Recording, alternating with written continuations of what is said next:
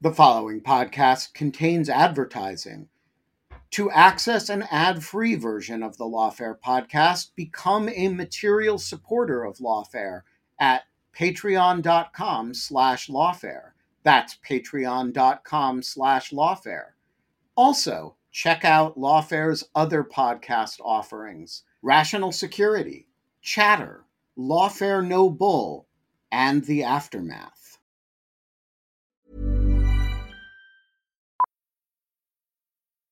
Millions of people have lost weight with personalized plans from Noom. Like Evan, who can't stand salads and still lost 50 pounds. Salads generally for most people are the easy button, right? For me, that wasn't an option. I never really was a salad guy. That's just not who I am. But Noom worked for me.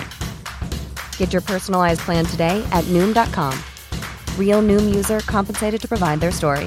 In 4 weeks, the typical Noom user can expect to lose 1 to 2 pounds per week. Individual results may vary.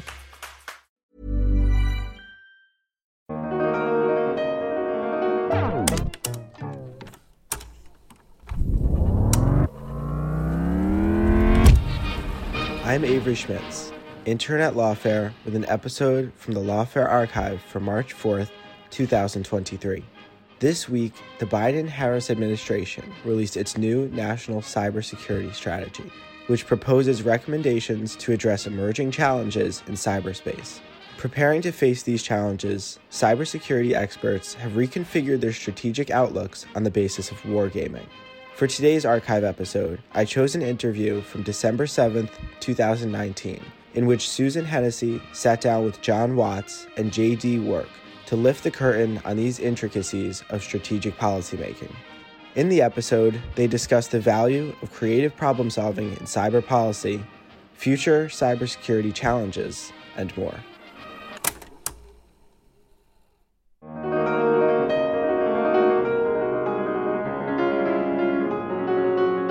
I'm Jacob Schultz, and this is the Lawfare Podcast, December 7th, 2019.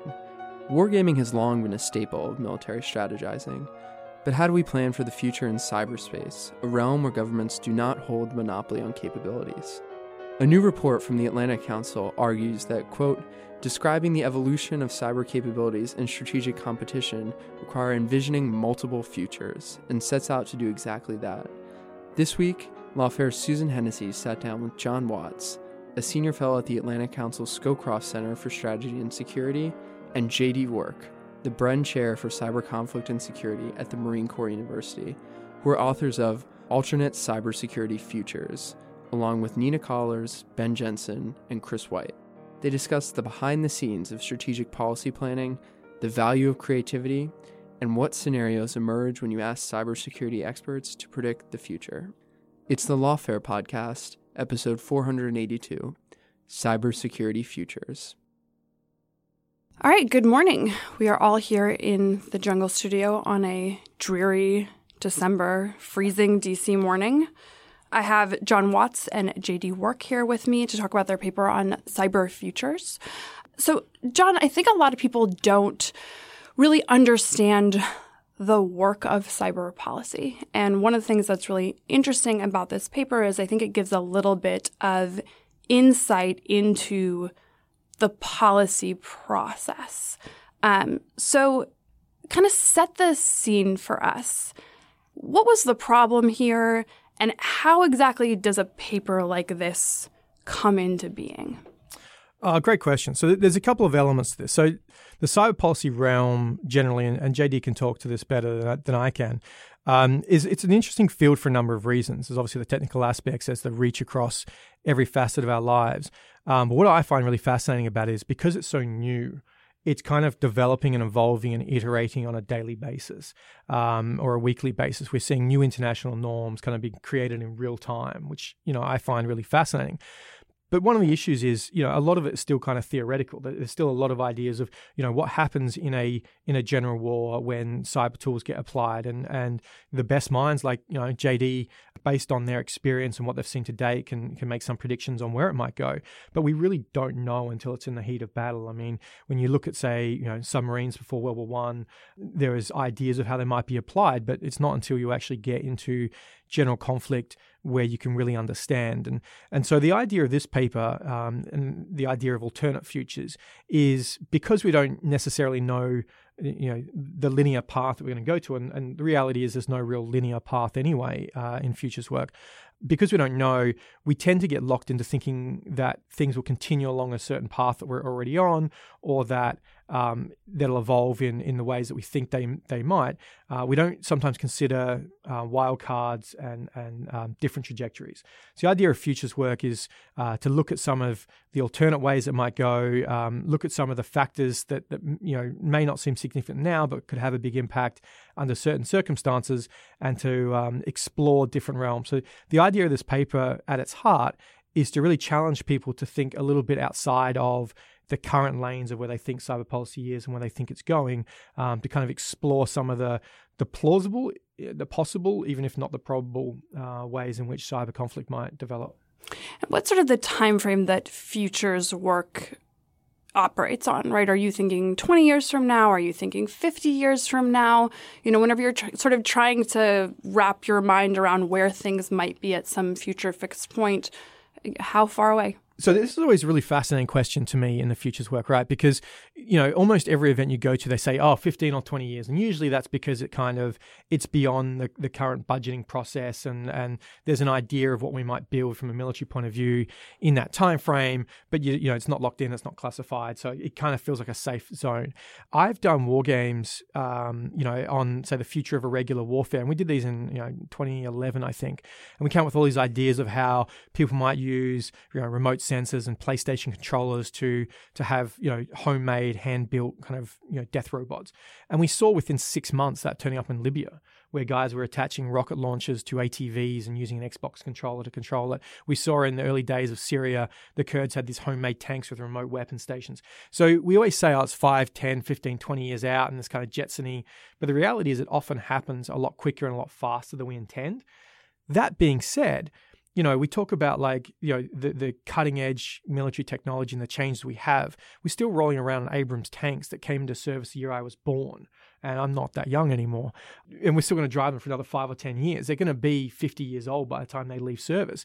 Similarly, a lot of the airframes, there was a project that going on about vertical lift, for the Marines and the Army. They're talking about a new platform to replace the existing one, where the current platform will go out of service 100 years from when the last platform came into service. So for all this cutting-edge new technology, we're talking about 2 airframes, 2 pieces of metal over 100 years. So you have to be really careful with this sort of stuff. On the one hand, you got to calibrate it to a point where you push the boundaries a little bit. People get outside their current biases. And if you say, this is what's going to happen next week or next year, the biases kick in and say, no, it'll just be like it is this week. But you have to be careful not going too far out and getting too Jetsony, because then it gets too abstract. The conversation, loses some grounding. And the reality is that these things actually happen a lot quicker than you intend. Okay, so JD, the job here is to loosely predict the future. How do you guys go about doing this? So there's actually a very long tradition of futures analytic methodologies. There's a whole toolkit from which we can draw. In this case, we began with an ideation session. We brought in about 50 folks from across industry, from across government, from different strategic and policy roles, folks that had experience both with future operating concepts as well as some of the implementation aspects of these things. And we began to work through a series of trends and drivers.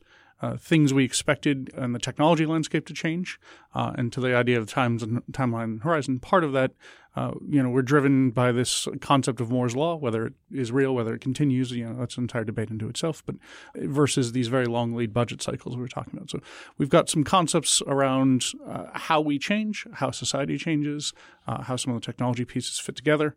And then we really brought in the larger questions of the intended objective. What type of future are we looking to scope? Because the idea here is not to pick a single best course of action or a single best outcome. We know that it's not possible. It's not linear. You're looking across that cone of probability to identify the things that will allow decision makers to future-proof their strategies. So across the most number of these futures, what are the best options that we can see? And then, of course, if we are looking for those best options, what are those pitfalls? What are those minefields? What are those things that would create a less than optimal outcome? And how do we foresee those? So you get a group of smart, knowledgeable people in a room, and you get them to start discussing trends. Are you putting specific scenarios on the table? Are you getting them to sort of describe the current state of play, to make the predictions, right? How do you break out of the cycle of just a bunch of people sort of talking about their biases and about sort of the expertise based on what they already know, and really move them into a conversation that starts to be operating, John, on the timeline that you're talking about? So there's a kind of terminology for what you're saying in the wargaming realm, which is bogsat, a bunch of guys standing around a table. And there's, a real danger of doing that. I mean, you can have good conversations when you have good people, but you certainly need more structure than that. So this wasn't a war game per se, but you still need structure in the way that you're discussing it. So, first of all, there's a lot of social engineering that goes into these sort of activities in terms of picking the right people, picking the different perspectives. I mean, if you bring in a bunch of people who are going to agree on the same topic or have the same biases, you're not going to get anything valuable out of it. The other aspect is, part of doing this sort of activities is about tapping into kind of the unknown knowns, those things that people kind of subconsciously understand or aware of or think about every day, but maybe don't articulate, right? And if I go to someone and say, tell me what the future of cyber is, I'll probably get a pretty vanilla, vague, boilerplate answer, right? But if I say, here's a situation where X happens and these are the considerations and these are the factors, what do you do next? Then it sharpens a focus and it taps down into that subconscious knowledge. And when you do that with a bunch of smart, interesting people, where that person's answer can trigger someone else's response, then you start getting interesting things happening. So the first part of it is getting the right group of people. And we put a lot of work into identifying diverse perspectives, people that aren't going to necessarily get along or share the same view of the world. We came up with a bunch of themes that we had running into the day that we thought was things that we wanted to focus on or thought were kind of the key issues as we see them today. And we kind of presented to everyone. We started the day with a number of briefs, people like August Cole, who's a good friend, Dr. Ben Jensen from Marine Corps University, came in and gave kind of state of play discussion. So everyone kind of had a base of knowledge or thought about some of the themes going on. And then we structured into several days. So the larger group got split into smaller groups that had facilitated conversations. And we asked a number of very specific questions. So in that, I think the first session we brainstormed, identify in isolation the current trends in the cyber policy realm. What are the things that you're seeing? Let's just brainstorm as many as we can. And then from that, we looked at, kind of the current forces that are driving those trends, what the divergent trends might be, and then kind of, the impact analysis of what does that mean? What are the implications of those trends going forward? And that was in the morning. After that, we had a facilitated conversation where we kind of bounced those ideas off, where someone might say, I think this is really important, and someone else can say, yeah, it's not really that important because of these reasons. And someone said, well, actually, that used to be the case, but now things are different.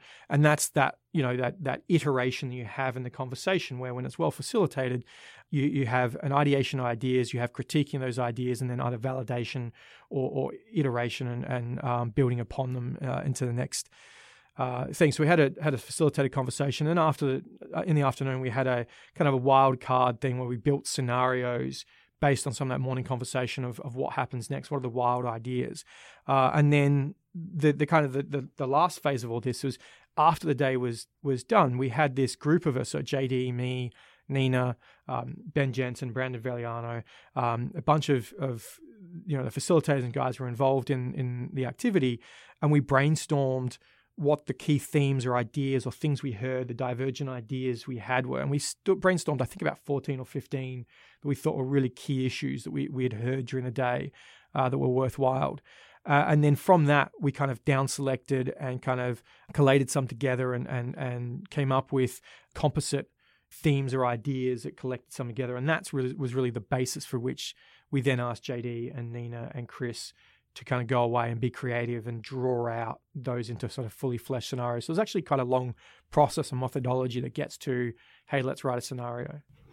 So you facilitate this interesting methodologically structured conversation, and then people like you are essentially observing and learning from this and pulling out trends that are interesting to you in order to start doing the more kind of specific futures and scenarios that we actually see come out in this paper. I think it's fascinating just sort of how much process goes into this relatively brief paper that comes out at the end.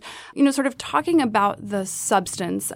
These meetings are typically done under sort of Chatham House rules where you can't say who precisely said what or who was even there. But at a general level, what were the substantive trends? What were the sort of conversations that you heard people talking about and sort of the shared assumptions and the maybe surprising friction points that conversation started to spark? So you talked about these trends that you distilled down.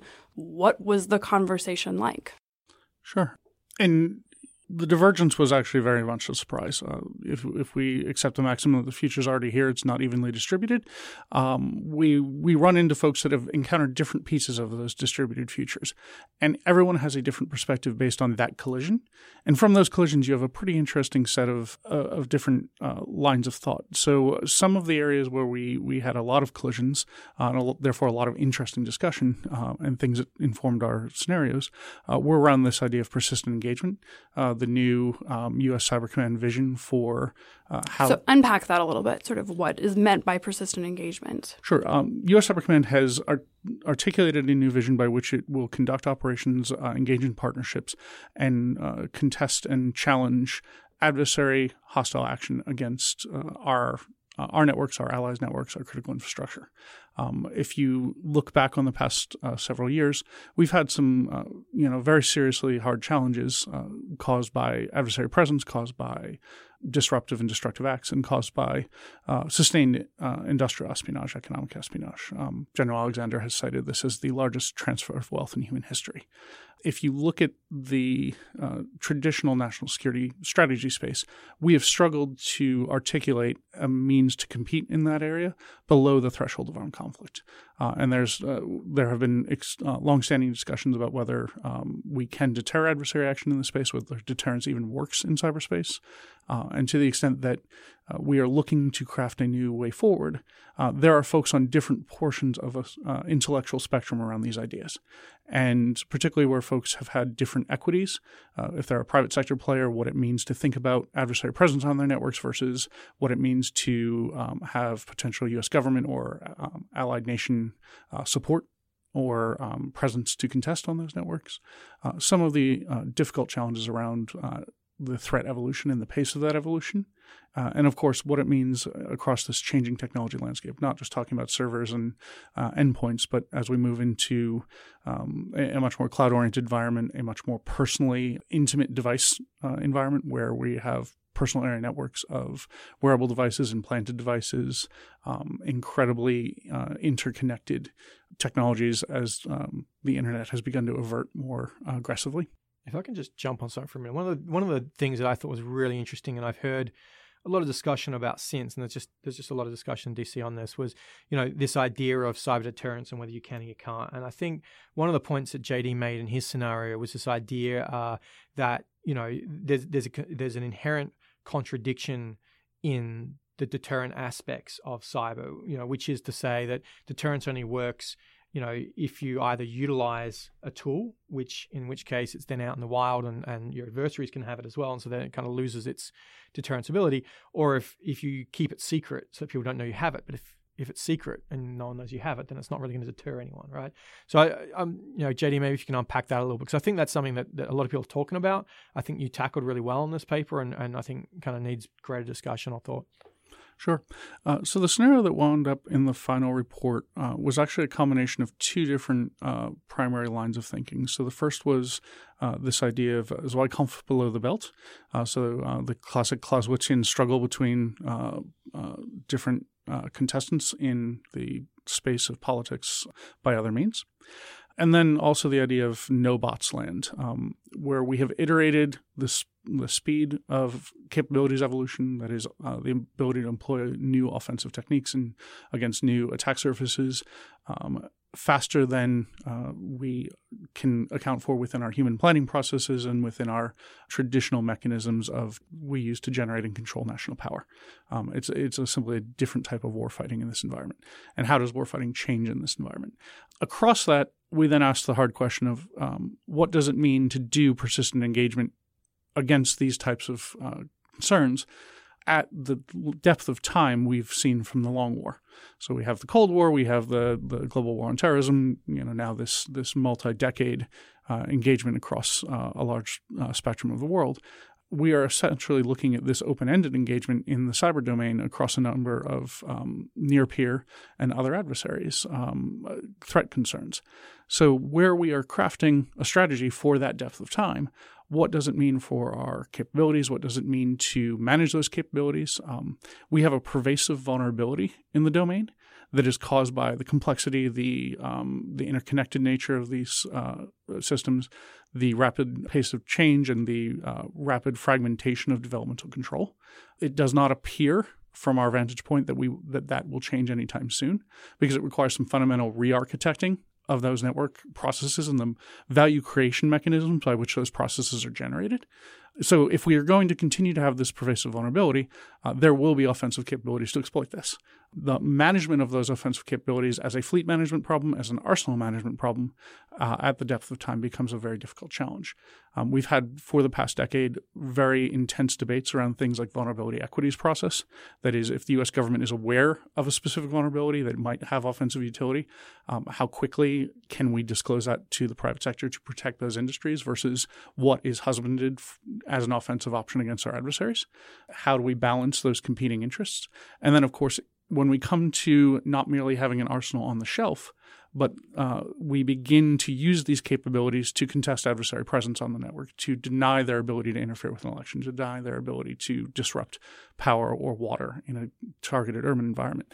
We cannot permit that vulnerability to be exploited by those adversaries, but we have to be very careful about how we employ those offensive capabilities. Quality sleep is essential. That's why the Sleep Number Smart Bed is designed for your ever-evolving sleep needs. Need a bed that's firmer or softer on either side? Helps you sleep at a comfortable temperature? Sleep Number Smart Beds let you individualize your comfort, so you sleep better together. J.D. Power ranks Sleep Number number 1 in customer satisfaction with mattresses purchased in-store. And now, save 50% on the Sleep Number Limited Edition Smart Bed for a limited time. For J.D. Power 2023 award information, visit jdpower.com/awards. Only at a Sleep Number store or sleepnumber.com. A lot can happen in 3 years, like a chatbot may be your new best friend. But what won't change? Needing health insurance. United Healthcare Tri-Term Medical Plans, underwritten by Golden Rule Insurance Company, offer flexible, budget-friendly coverage that lasts nearly 3 years in some states. Learn more at uh1.com. Hey, Lawfare listeners, Ben Wittes here. Want to tell you about the first time I got a report from the folks at Delete Me.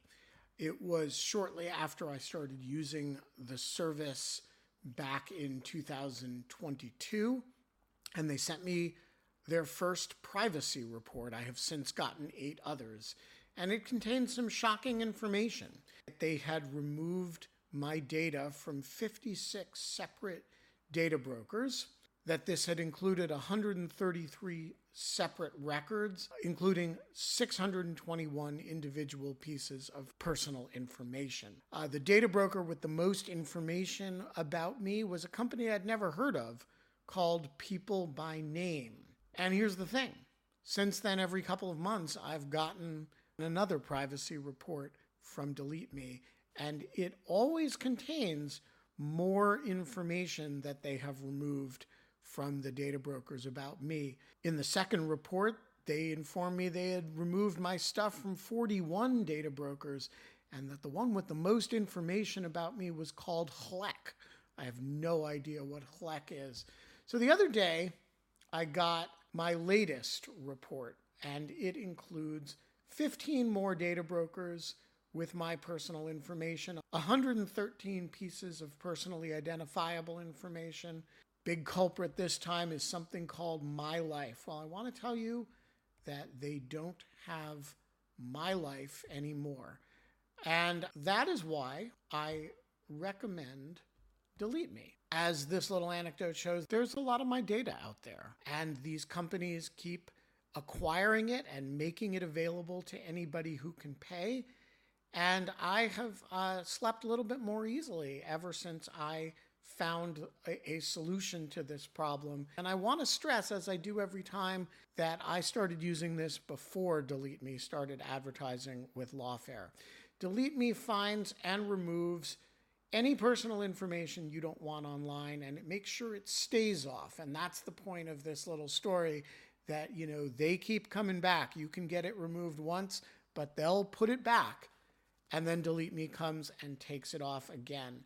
It's a subscription service that removes your personal information from the largest people search databases on the web, and in the process helps prevent potential identity theft, doxing, and phishing scams. Delete Me sends you regular personalized privacy reports, just like the ones I've been describing, showing what info they found where they found it, and what they removed. And critically, as this story reflects, it isn't just a one-time service. It's always working for you, constantly monitoring and removing the personal information you don't want on the internet. It does all the hard work of wiping you and your family's personal information off the web. Data brokers hate Delete Me, which is why I like it. Your profile is no longer theirs to sell. So take control of your data and keep your private life private by signing up for Delete Me, now at a special discount for our listeners. Today, get 20% off your Delete Me plan when you go to joindeleteme.com/lawfare20 and use promo code lawfare20 at checkout. The only way to get 20% off is to go to joindeleteme.com/lawfare20 and enter code lawfare20 at checkout. That's joindeleteme.com/lawfare20, code lawfare20. So let's use that as sort of a place to talk about the divergence between sort of conventional wisdom and sort of the current path and the path that futures planning might lead us down, right? So it's a complex area. That said, to the extent you were surprised by some of these trends, how would you characterize kind of the conventional wisdom, right? Here's on the general thinking over vulnerabilities, equities in the long term. Here's like the conventional wisdom that we're all just kind of moving towards. How would you characterize that? And how did ultimately the conversation and sort of the scenario that you developed, which I think reflects a certainly more sophistication and sort of hard questions on it, where do those points start to diverge? So the conventional wisdom states the U.S. government and our Five Eyes partners and some of our other allies have the best offensive capabilities in the world. We have the best cyber forces, and that we will continue to do so. Obviously, we see a number of near peers chasing very hard to create parity. We see a number of emerging programs coming out, and we see a number of folks coming to the table from very non-traditional places that just had not been a factor previously. In the West, we understand that private sector cyber intelligence capabilities have given us, in the public discussion, the bulk of what we know about the domain, and it's changing how we understand the domain. Previously, these are things we could have kept secret for years or decades, are being known in near real time, often playing out live on Twitter. And that changes the nature of disclosure, it changes the nature of how we understand threats. And of course, there are new players coming into the market. So we looked at some of the emerging market cyber intelligence capabilities that might come to the table, how adversaries may use these, how other players may misinterpret things they see in partial form. That was a bit of a set of surprising findings. We call out one example in this scenario as a bit of a vignette where if one assumes that adversaries are seeking to exploit information regarding emerging infectious diseases, potentially for their own attack purposes, if one is watching the adversary attempting to achieve that objective and contest that adversary, what does it mean if someone, a third party, detects the activity to watch that and misinterprets that in the first place? So there's a lot of this wilderness of mirrors dynamic that came out. There are a few other things along this where we saw a set of surprising questions around what happens when the cabinet is empty. We believe we have these best-in-class capabilities. We only have so many of them. Our cost basis for acquiring them is much higher than many of our adversaries. Our lead times to acquire these capabilities are longer than we're comfortable with based on legacy acquisition processes, a few other areas of concern. And our talent pool is excellent, but it's restricted in different ways by the nature of the security clearance process, by the nature of our bureaucratic structure. So when we're playing at the depth of the arsenal, how quickly can we refresh a set of capabilities, particularly when we are facing the volume, velocity, and variety of threats that we see coming down the road? And what happens when we reach that moment where that cabinet is empty, we have a crisis, we have multiple concurrent crises, and we don't have an option to give to the decision maker? So I think if I can draw upon kind of a wilder out there. So one of the things you asked about, what are the different ideas it generated? They're kind of all there. But we actually those that we didn't generate into full scenarios, we put at the back of the report as wildcards. And some of them are the ones that I actually find most fascinating and really want to kind of see expanded. And actually, you'll see for anyone who reads the paper, we state this is a process, this is an ongoing iterative process, and that we encourage people to engage intellectually with the material. If you don't like the scenario, challenge us. Send us your own version of it. And the wild cards we left in there, in part as kind of a challenge to people to say, write your own scenario. Take this and run. Develop this out. If you've got an idea around it, come back and tell us about it. And we're hoping to do this event, regularly and publish more versions of it. But I'll give you an example. I mean, we are often fairly good at predicting technology and its application, in the broadest sense. What we as humans generally are really bad at is understanding cultural and social change over time, right? And particularly values. Peter Singer often talks about there's a picture from the World Fair in the 50s or 60s where it had this picture of a woman in a living room ironing, and around her was all this technology with something that looked like a flat screen TV and something that looked like a microwave, and the technologies weren't that far off. The one thing it missed was the social change of a woman at home ironing shirts in the middle of the day and not in the workforce, right? Which is far more impactful and far more important, but we miss that. So the technology, we're like, we can apply it this way. It's relatively, sterile. It's pretty straightforward. We really miss the messiness of social change. And so one of my favorite wildcards was around some of the trends that at the moment are kind of edge signals amongst the youth. And I'll give you an example. So I think today's generation are pretty comfortable with teaching themselves skills. And while I'm not part of that generation, I see that bleeding into my life. I've taught myself most of my home mechanic skills by watching YouTube videos, and I can do virtually anything on my car by finding the right video, watching what it does, and just a basic level of knowledge. And I think, this generation and future generations will be really comfortable with these kind of homemade, do-it-yourself things where they kind of empower themselves to learn new skills by themselves. So what does that look like in the future, particularly those within, say, the hacker realm or those that are slightly outside the law that I'd heard there was a story down in Florida where the Florida state government was trying to expedite tax returns by prepaying something. And they were actually finding drug dealers were leaving the streets to go and do identity theft because it was safer. I mean, they don't sell drugs because they have a passionate belief that drugs are important. They do it because they make money. If they're going to make money in a safer way, they're going to move to that. And so people were actually making money teaching others how to do this identity theft in order to claim, pre-tax return receipts. It's the same thing. If someone finds a way of making money online through cybercrime, people will do that. And particularly in this sort of generation where it's really normal to teach yourself a new skill and such. But the other one that I find fascinating and kind of scary is the swatting phenomena, right? So for those who aren't familiar with it, the idea of swatting is it came out of online computer competition where people of all ages will be playing competitively online, and they'll call up 911 and say there's a hostage situation at this person's house, so that the SWAT team go and knock down the door to disrupt the other person, right? And on one level, it's not really that dissimilar to the old pizza prank. You call someone's house and send them pizzas they don't want. It's effectively just an extension of that, but it's so much more deadly. But this idea of if you're a 12 or 13-year-old who's grown up in a culture and environment where that's an acceptable thing to use state violence to disrupt a competitor for what is a fairly petty, insignificant outcome that has resulted in deaths, by the way. There have been several people shot by police in these raids. If you're comfortable leveraging state capabilities, violent force to achieve a relatively minor end, what happens when they get to 20 or 30 and they either wherever, whether they're in government, whether they are, they follow a life of crime, whether they just, really dislike their sports team from across the way and want to disrupt them in some ways. What happens when those cyber skills become democratized and dispersed in the general population, and people see this as a perfectly acceptable, normal approach? What does that mean? That's the social change. It doesn't have anything to do with the technology per se, but that's going to have a really big impact on the cyber environment, and particularly in that kind of persistent conflict in the future.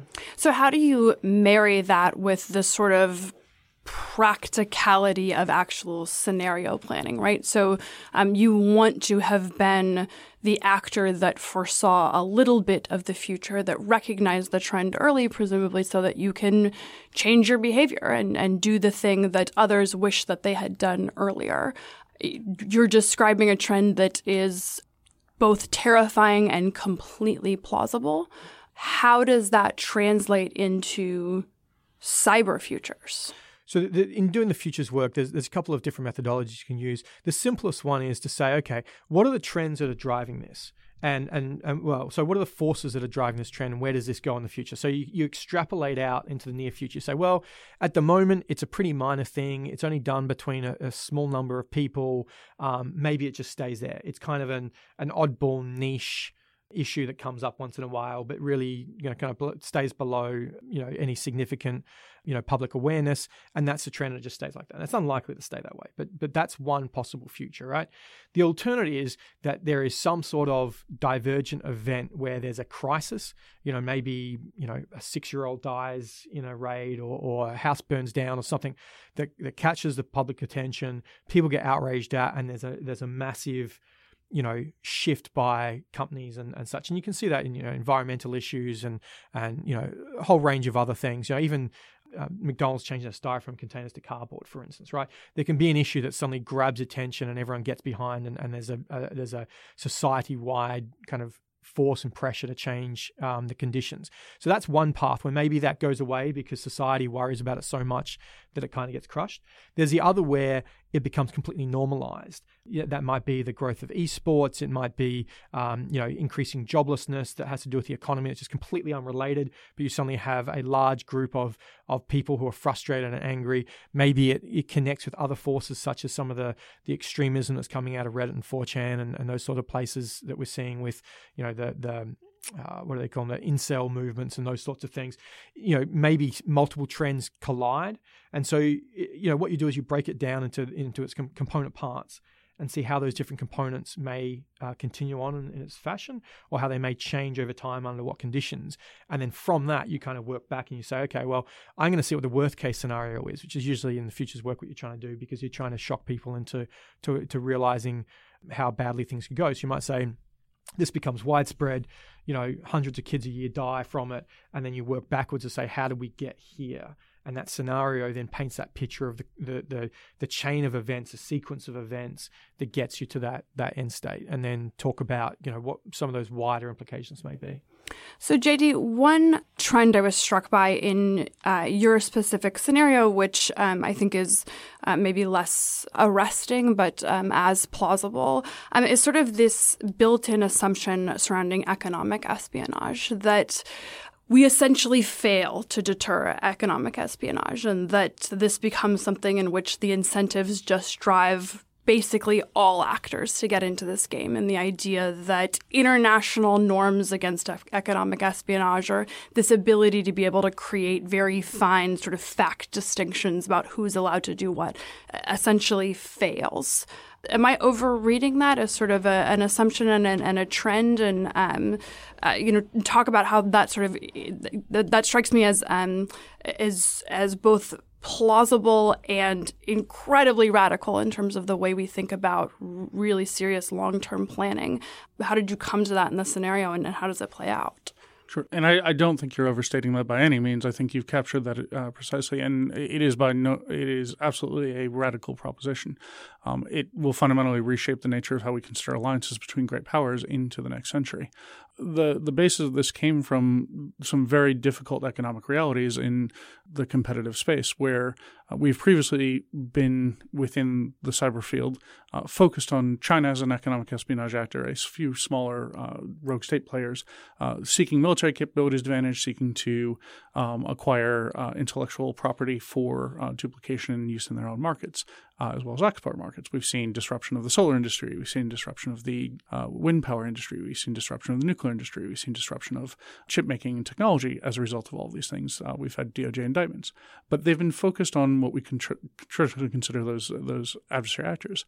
We have a very difficult economic reality coming through the terrible 20s and into the 2030s, where a number of states with very strong welfare systems, very strong socialist models of governance, will not be able to afford. They're going to run out of other people's money. When that occurs, where do they look for that money? How do they create new value? And do they, in some ways, is that a parasitic process?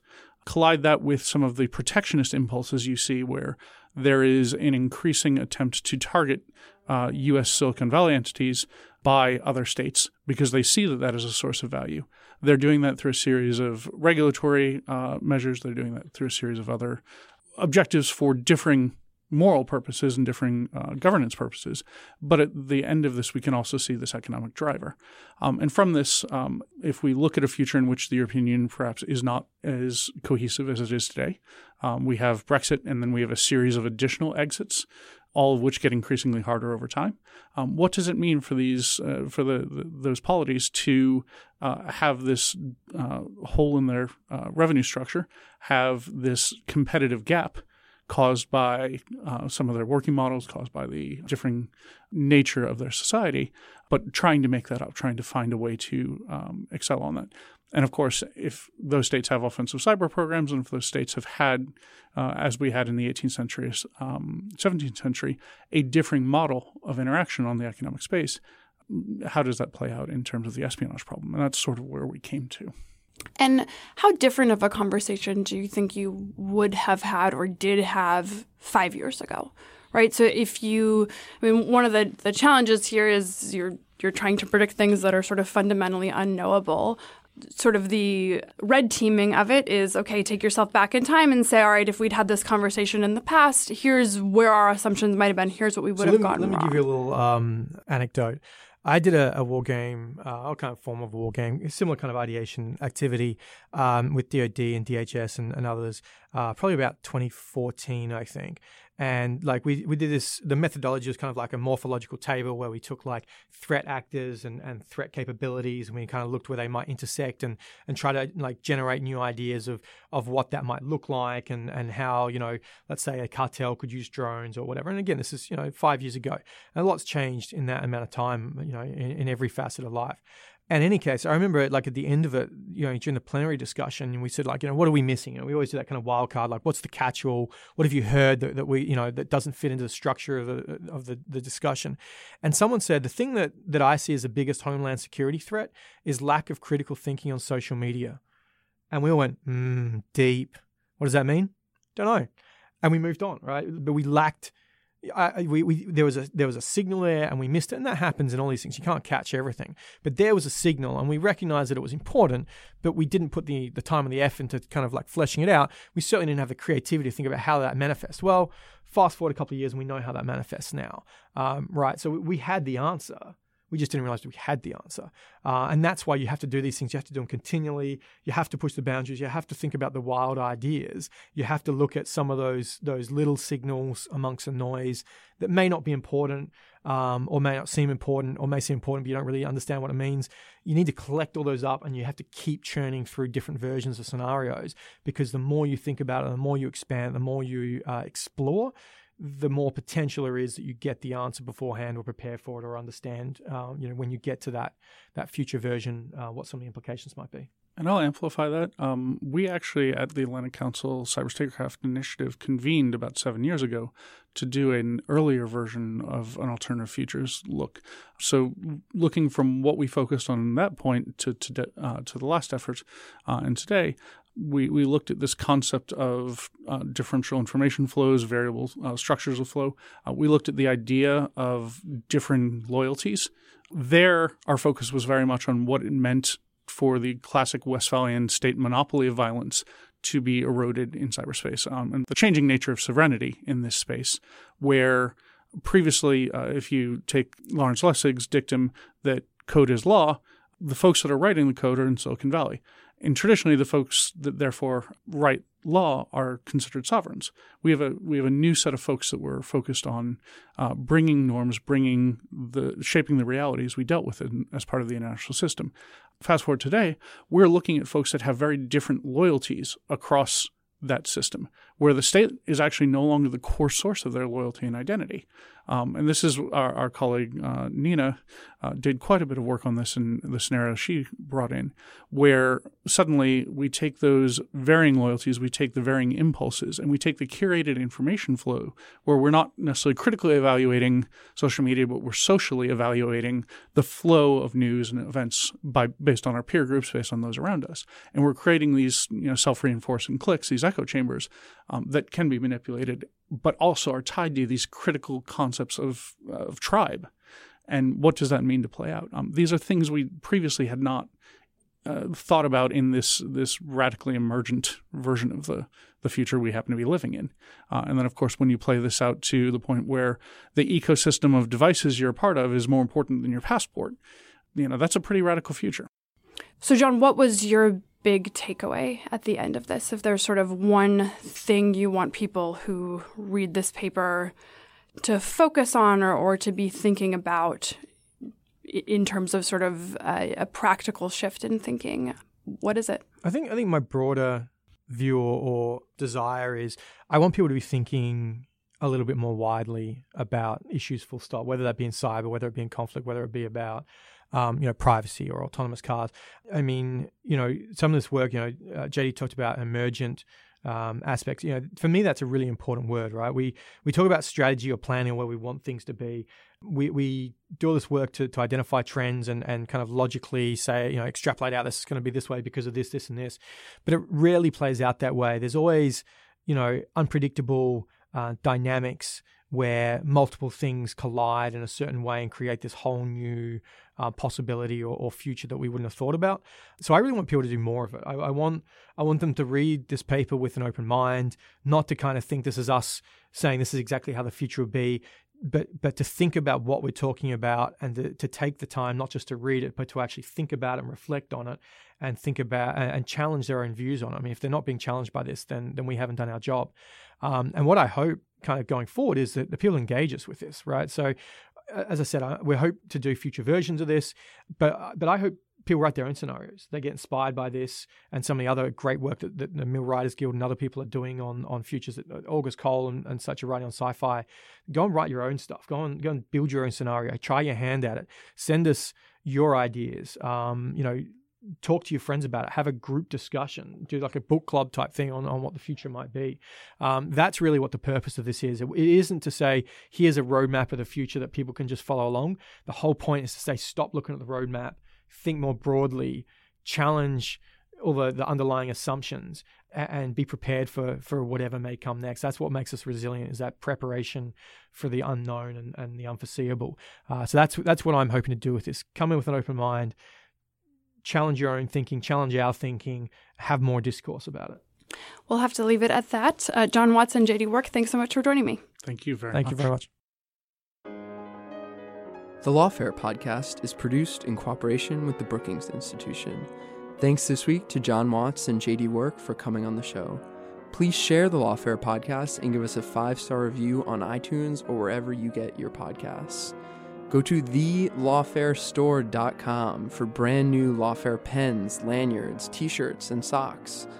This podcast is edited by Jen Patia-Howell, and your audio engineer this week was me, Jacob Schultz.